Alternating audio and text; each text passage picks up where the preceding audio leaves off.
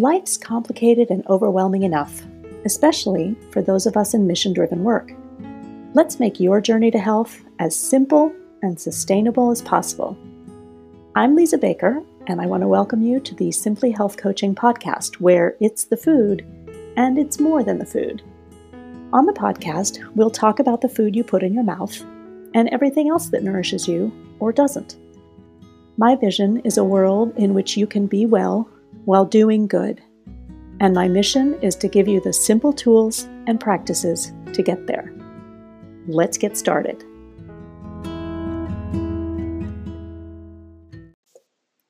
Last week on the podcast, we covered the best way to eat.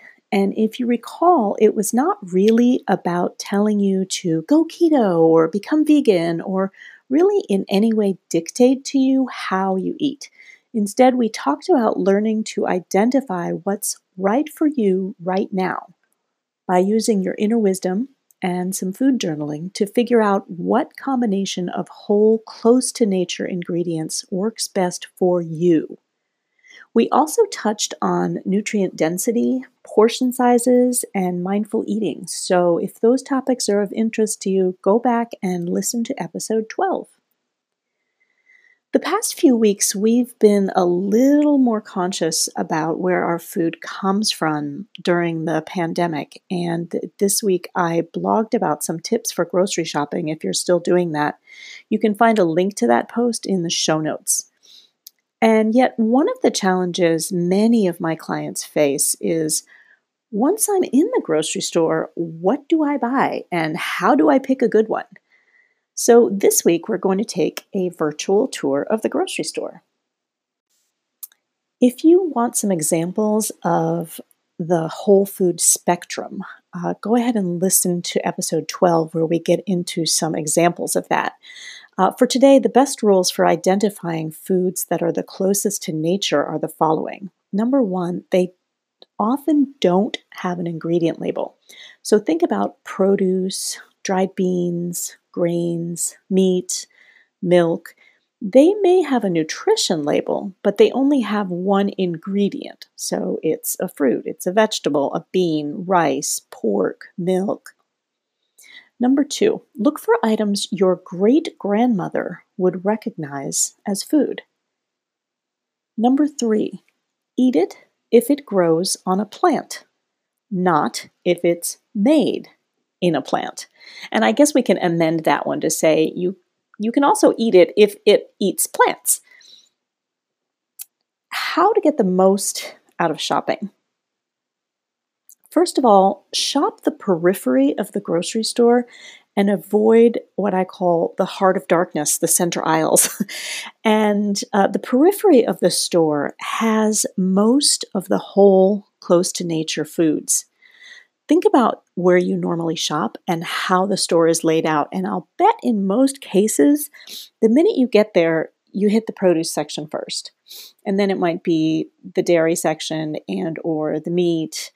A lot of bulk items are around the outside of the grocery store. The minute you enter the heart of darkness, those center aisles, most of what you find there is highly processed food, and we'll be talking a lot about that. Just know that the best place to shop in the grocery store is around the outside. You are what you eats too. So think about that. If you are eating animal products, you are also, by default, taking in what that animal ate. So if it is within your budget, I highly recommend that you look for organic, pastured, local, wild foods when possible. It's sort of this idea that you can pay more and eat less. Emphasize buying the highest quality within your means, and then allow yourself a luxury item or two. So it could be coffee, it might be chocolate, it might be stinky cheese, it could be wine or bananas. And look for fair trade organic versions. When you commit to doing that, you'll notice that those items can be very expensive. So you will purchase them less often and probably enjoy them more. Another thought about getting the most out of shopping is don't get your fuel from the same place your car does. Shop at grocery stores or buy directly from farmers, anywhere you can shake the hand that feeds your family. Both my blog and my cookbook, Flip Your Kitchen, talk a lot about how to get your nickel's worth when you're buying direct from a CSA, a buying club, a farmer's market. Remember that coupons and twofers are almost never for fresh produce, whole grains, beans. Instead, they usually encourage us to purchase highly processed foods. And if you don't need one box of cookies, why would you need two? One exception to this is that in many states, there are now programs that double the amount of money you can spend on produce if you are on food stamps and spend those food stamps on produce. You might get your money doubled by a program such as Fair Food Network's Double Up Food Bucks. And the deal there is if you buy produce with your food stamps at a participating location, you can very often get double your money, sometimes with a limit. So double your money up to $10, double your money up to $20. And you normally need to buy more fresh produce with that money. So if you are on food stamps, look for programs like Double Up Food Bucks. It's usually called a SNAP Healthy Food Incentive.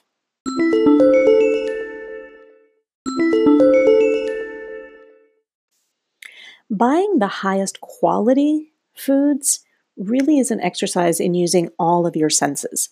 So I want you to think about looking at the foods that you're buying. Are they vibrant in color? I want you to think about how they smell. Do they have a fragrance or do they have an odor? Does the food feel the way it's supposed to feel? So when you think about picking up an apple, does it have any soft spots or is it firm all over? Is the packaging on a dry good dry? Is the packaging intact? Is it undamaged? Think about a can of food. That too should not have any dents. So really think about using all your senses. Now, granted, sometimes you can't do things like ask the guy behind the fish counter, can I smell that piece of fish? But you really can tell when you walk into a grocery store, very often some of the stores can smell horribly of fish or of meat that doesn't smell quite right. In that case, I would be a little concerned. Sometimes you open the dairy case and the smell comes out at you that you think, oh, there's something in this case that's not really fresh. So really start using all your senses when you're shopping. Okay, let's hit the virtual grocery store aisles. Let's start with produce. When you go into the produce section, you may notice those annoying little stickers that are on every piece of fruit and on a lot of vegetables. And there's a reason that those stickers are there. Number one, they provide something called the PLU, and you'll notice if you still go through the grocery checkout line where there's a register clerk that they have to enter these numbers in order to identify the food. I'm always amazed at how they have so many of those memorized. What those stickers can do for you, however, is this. If the sticker has 4 numbers on it, then you know that it's a conventionally grown piece of fruit. So an apple, where the little sticker has just 4 numbers on it, is a conventionally grown apple. If the sticker has 5 numbers and it starts with 9, then that is identified as an organic piece of produce. If there are 5 numbers and the numbers start with 8, then that is a GMO, a genetically modified organism. And we can talk more about that later. The jury is still very much out on whether GMOs are good for us or bad for us or somewhere in between. I have some strong thoughts on the matter, as you can imagine, but for now, just be able to identify, is it conventional, organic, or GMO produce? The other thing that must be identified on produce is something called the COO, which is the country of origin.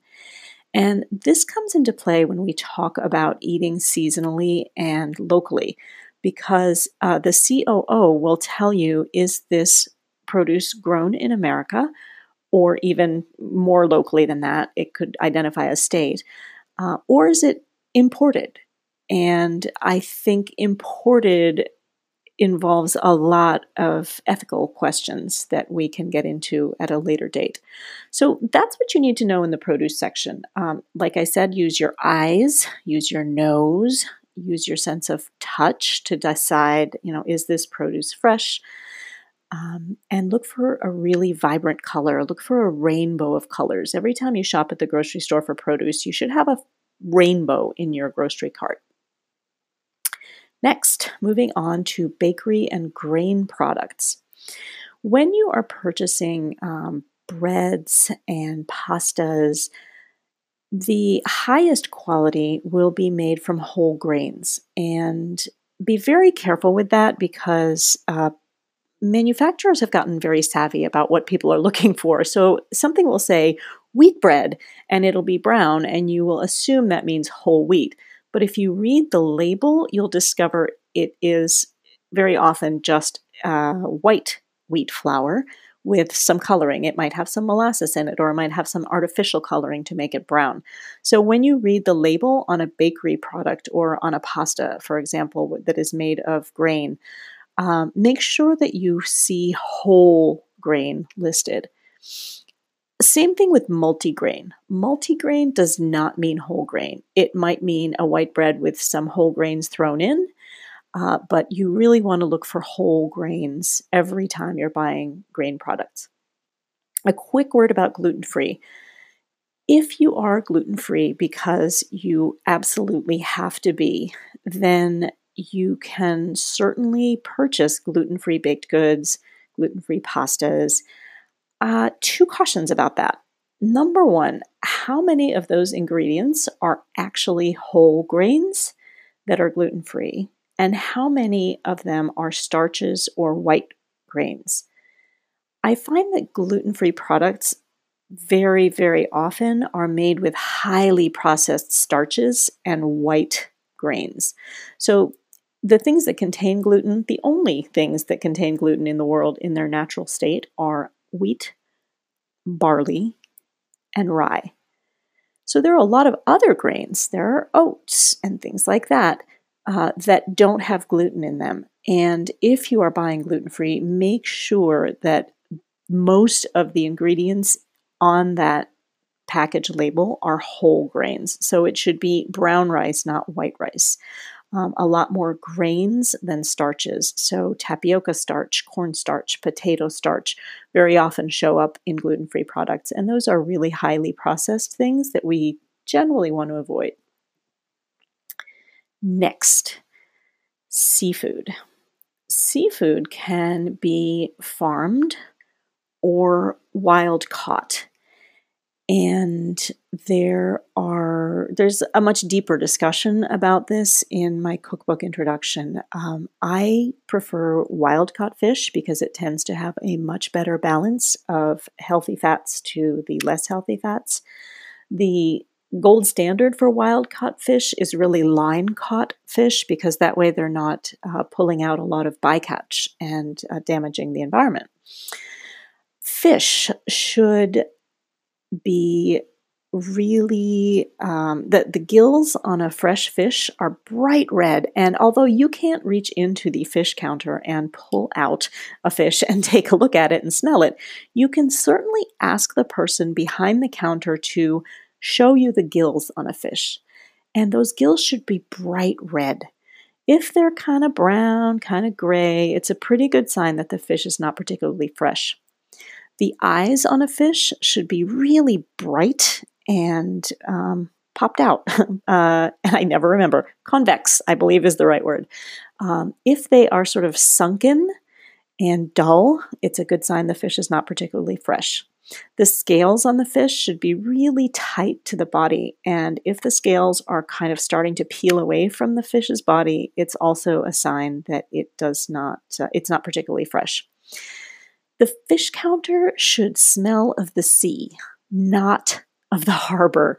If you know what a harbor smells like, it can be pretty nasty. So think about what it smells like, a fresh ocean smell. That's what the fish counter should smell like. And if it doesn't smell that way, then you may want to ask what days they have fish delivered and be sure to shop on those days. Shellfish, so clams, scallops, mussels, those should be tightly closed, or if you tap them, they should close pretty quickly. And again, if they're open, ask the person behind the counter to tap them and see whether they close pretty quickly. Those that are open and don't close are probably already quite dead and not fresh at all. Moving on to the dairy section. The dairy section has a lot of choices for us. And again, very often it's a discussion of whether something is conventionally produced, organic, or pastured. And the difference here is conventional dairy products don't use organic milk, and the cows are probably not out on pasture very often. Organic means that whatever these cows are eating is organic. It does not mean that they are out on pasture. Pastured, therefore, is sort of the gold standard for this part of the grocery store. And if you can find pastured milk, pastured butter, that's really the best for your health and also for the health of the animals that are feeding you. Pasteurization is a process that heats dairy products to a specific temperature in order to kill any bacteria in it. And most dairy in America, with the exception of some cheeses in the grocery store, are pasteurized. It is in some states it's illegal to buy raw milk.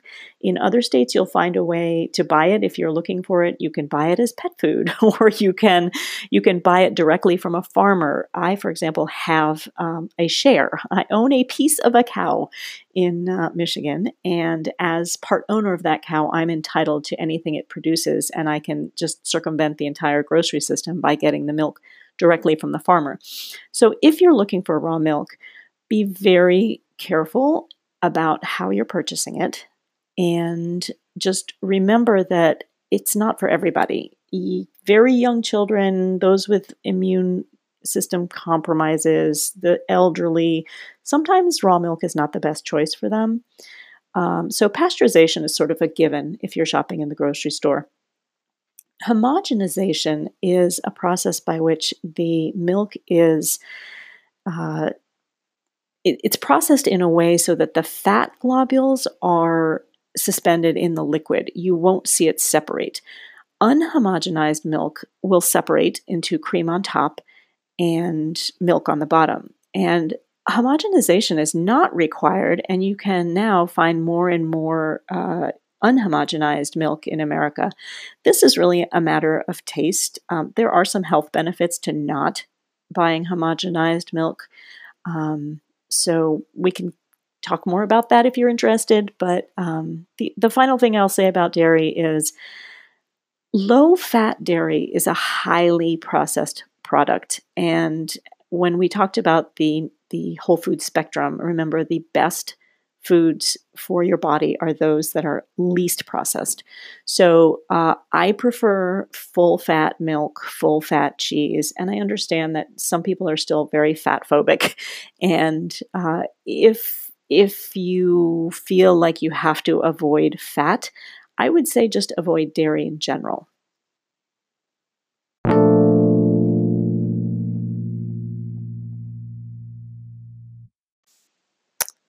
On to the eggs. Eggs can come in different colors, and the colors really don't tell you anything other than what sort of a chicken laid that egg. There is no difference between brown eggs, blue eggs, white eggs.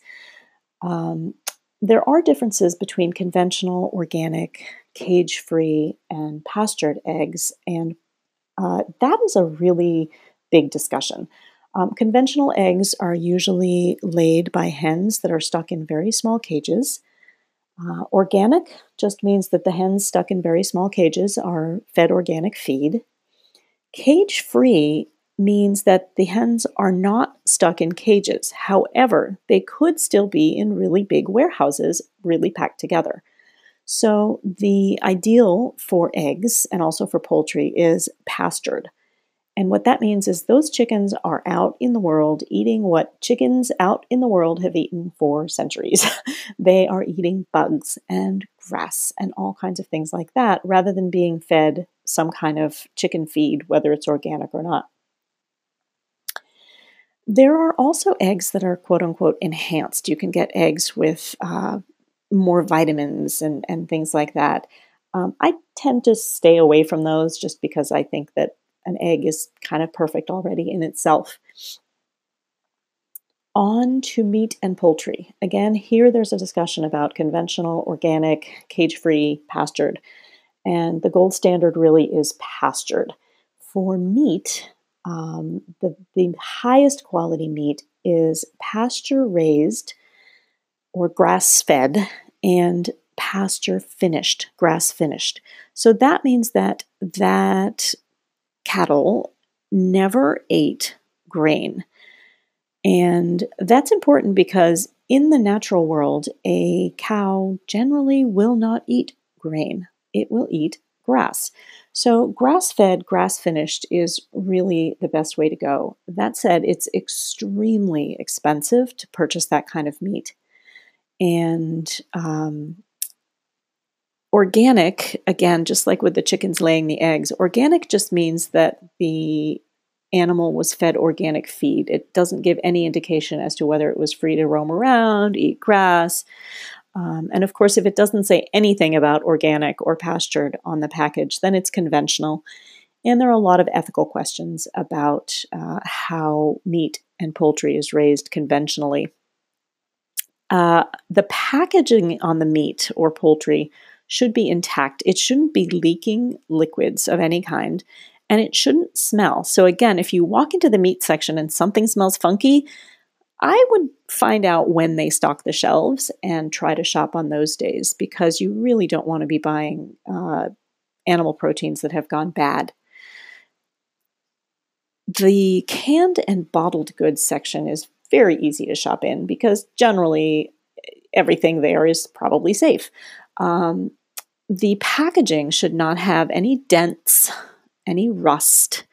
It shouldn't be swollen. Like a can where the lid is popping out a little bit, you want to avoid. And there should be no leaks, whether it's a package of dry goods or a can. There shouldn't be anything leaking out of the package. Because if something is leaking out, then something can get in. So there might be bugs in there. And finally, if you're buying canned goods, remember that it's best to look for BPA-free cans. Now, BPA is a substance that's used to line cans to keep them from rusting. And it has been shown to leak into the food, especially if it's an acidic food like a tomato. So try to avoid anything that has BPA in it. And the way you do that is by looking for things that say specifically BPA-free can. If you're buying dry goods, make sure that they don't feel damp, that something like flour isn't all lumpy inside. Sugar shouldn't be clumped together because that's a sign that's been exposed to humidity. And you want dry goods. Today we talked about shopping the periphery, the outside of the grocery store, and a little bit about the inside aisles where you might find some less processed foods. We will have an episode later on label reading, and that will help you if you do choose to wander into the heart of darkness in those processed food aisles. We'll be learning how to read labels. And that is all I have for you for the virtual grocery store tour. I hope you enjoyed it. I hope it helps you learn how to shop for the highest quality ingredients.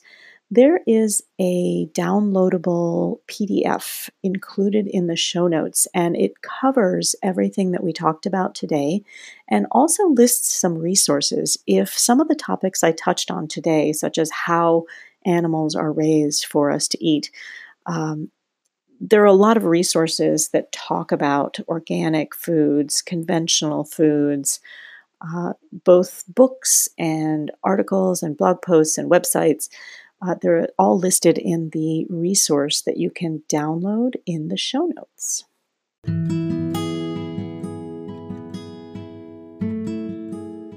Thanks for listening.